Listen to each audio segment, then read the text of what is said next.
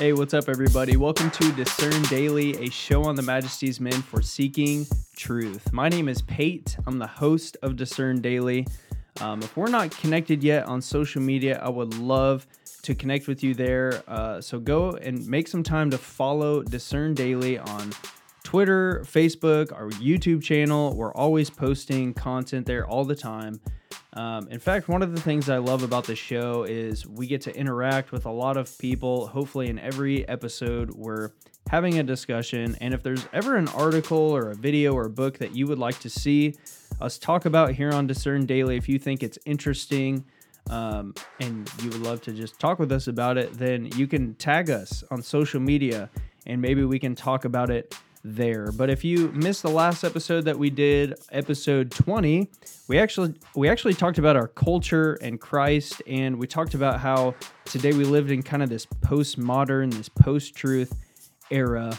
And even though we reject postmodernism and things like that, it still does actually influence our thinking and our communication. So if that's something that piques your interest, I would love to see you over there. So check out episode 20 if you got some time.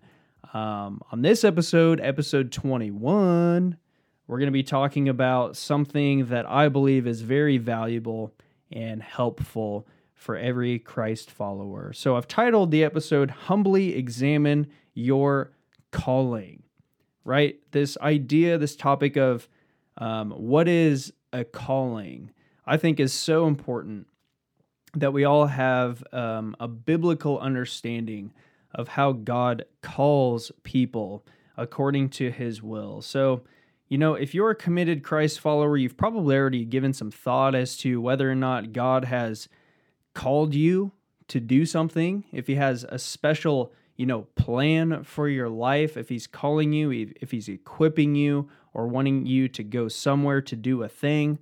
It's really important that we have an understanding of how God calls people today. So there's so many questions that come to my mind when I think about a calling, like, is it seasonal? Is it forever? How do I know it's God telling me that? And I believe that this is one of those topics that's very beneficial for us to kind of test and examine and work through together and have a discussion. In fact, I came across an article on the International Mission Board's website, imb.org, and the article is titled, Let's Rethink Our Language of Calling. It was composed by Greg Hanley on March 29th, 2018.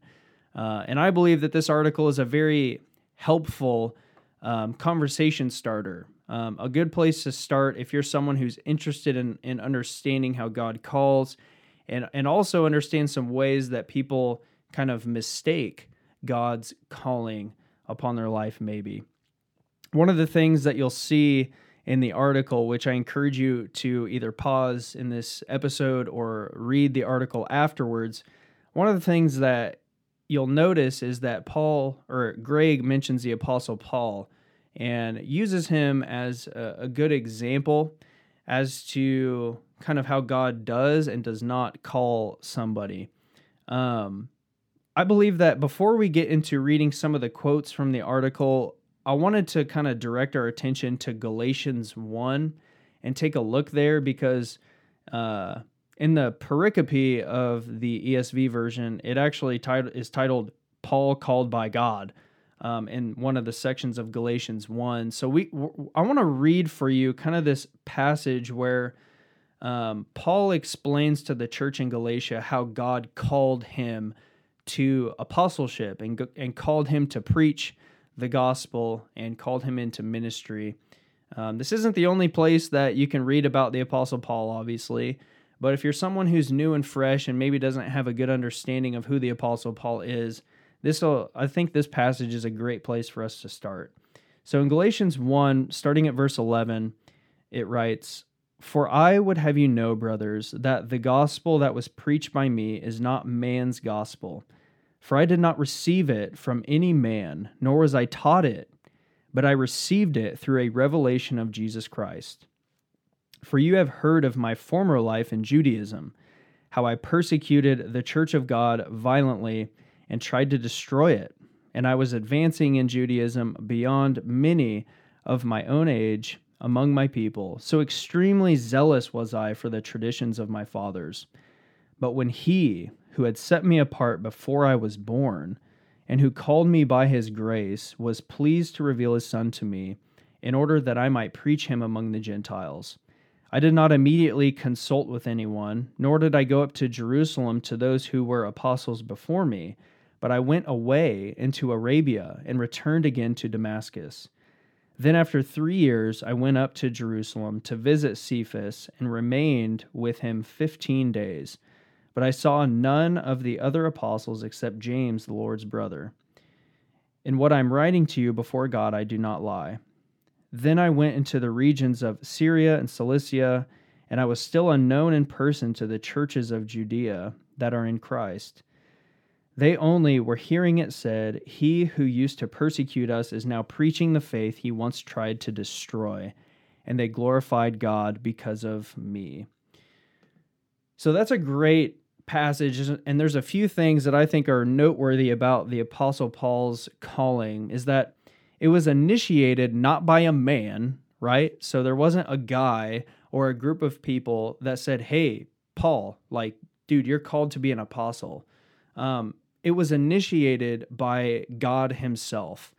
So I think that that's noteworthy that we can read from Galatians 1. But, there's some things in there that I think people sometimes misunderstand.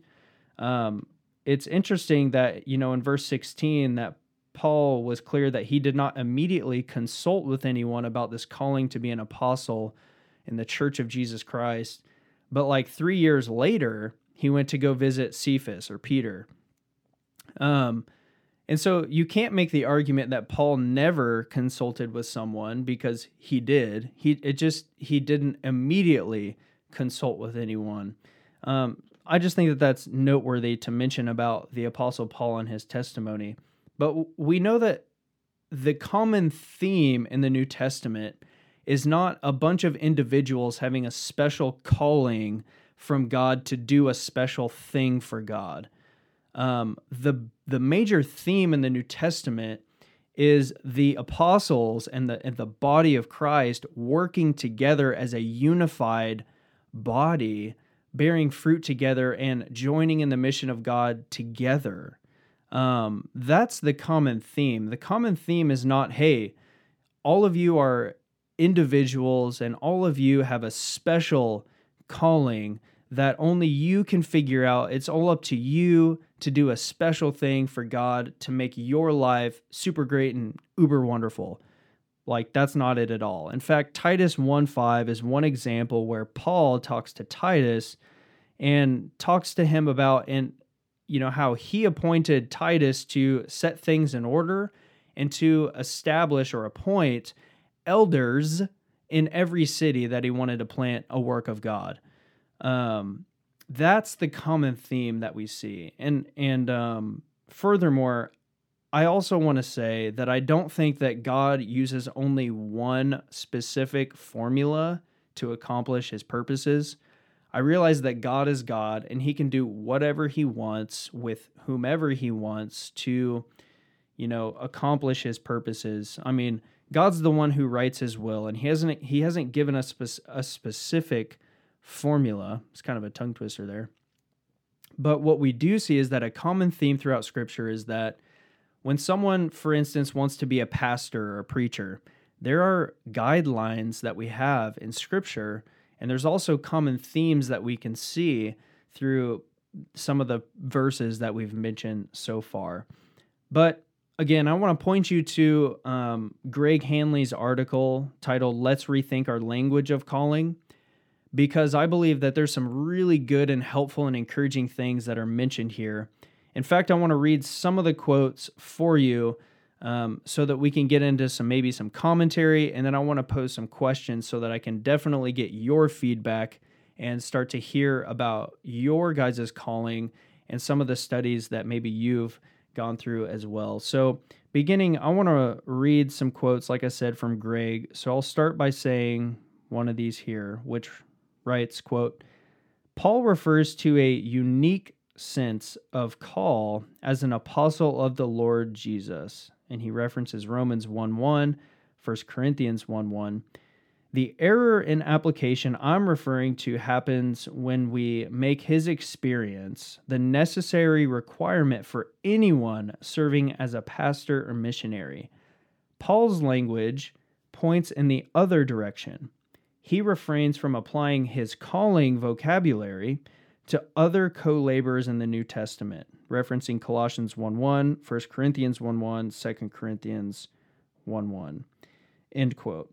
So there's this idea, I think, among many, which Greg mentions in his article, that many look at the Apostle Paul and think that they need to have an equal type of special individual calling that the great Apostle Paul had.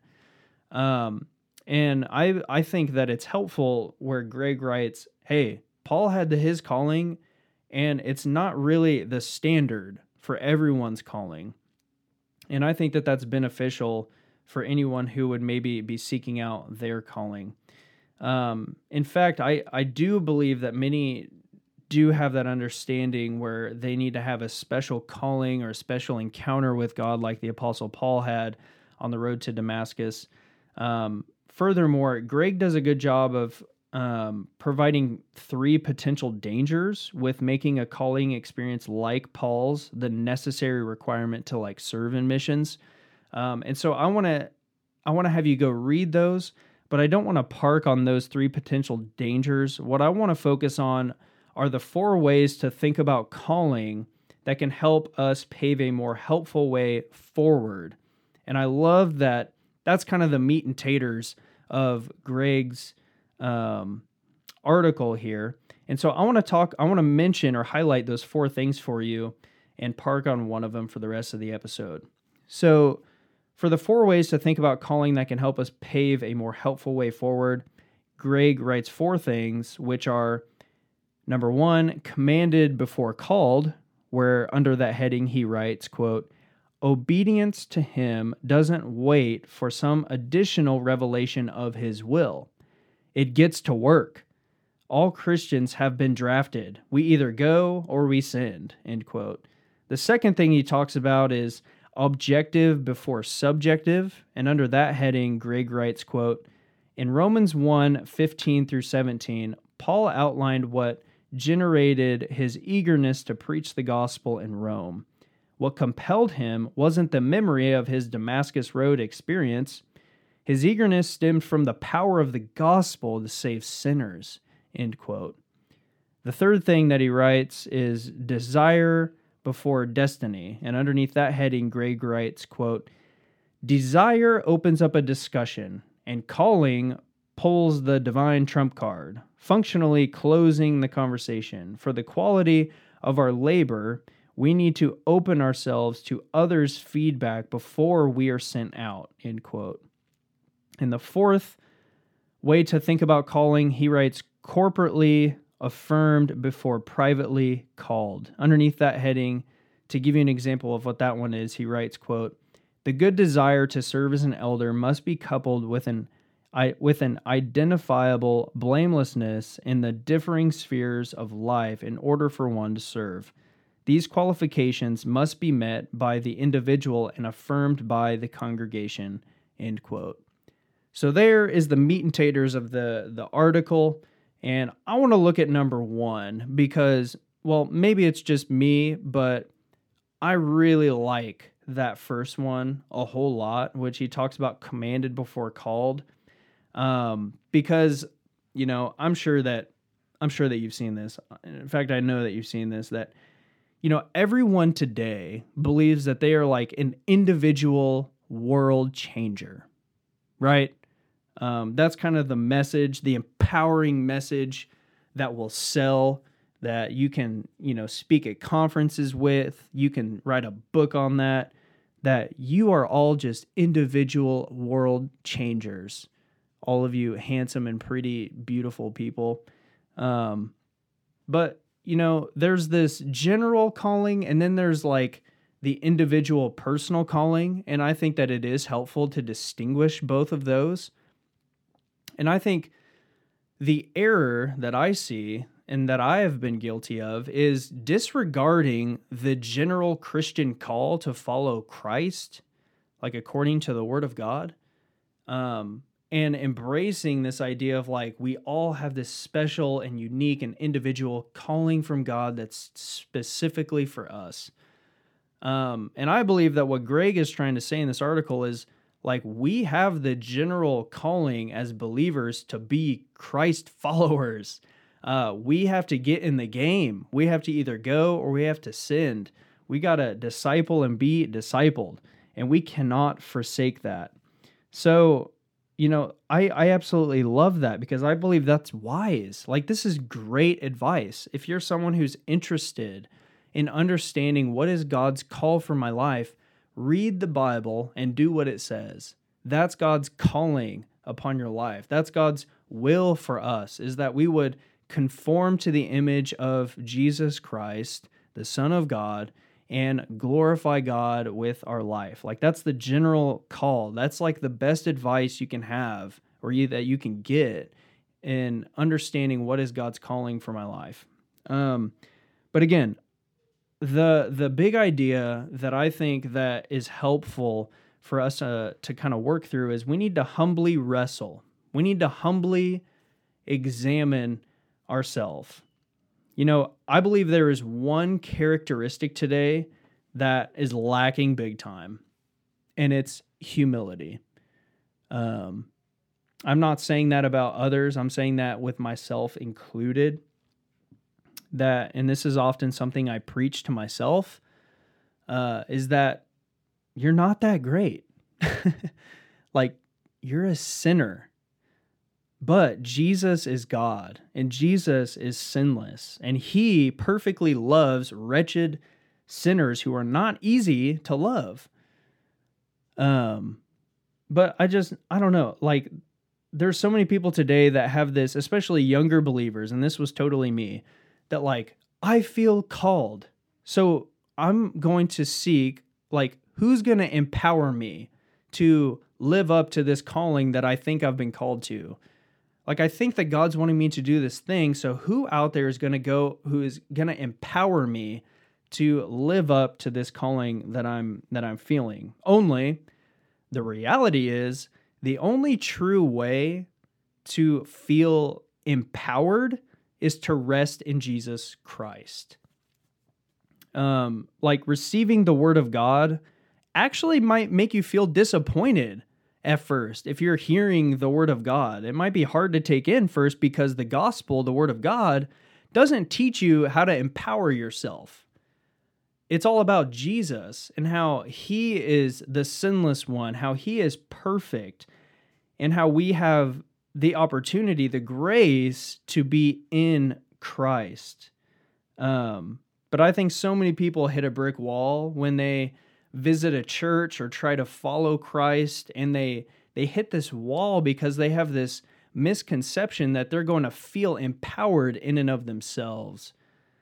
But one of the goals of the local church is not existing to make us feel good about ourselves, but to feel great about Christ, because he is the Savior of the world. But that's just some of my rambling, some of my ranting, some of my personal thoughts, that some of the things that I've been guilty of and struggled with before and still often wrestle with that.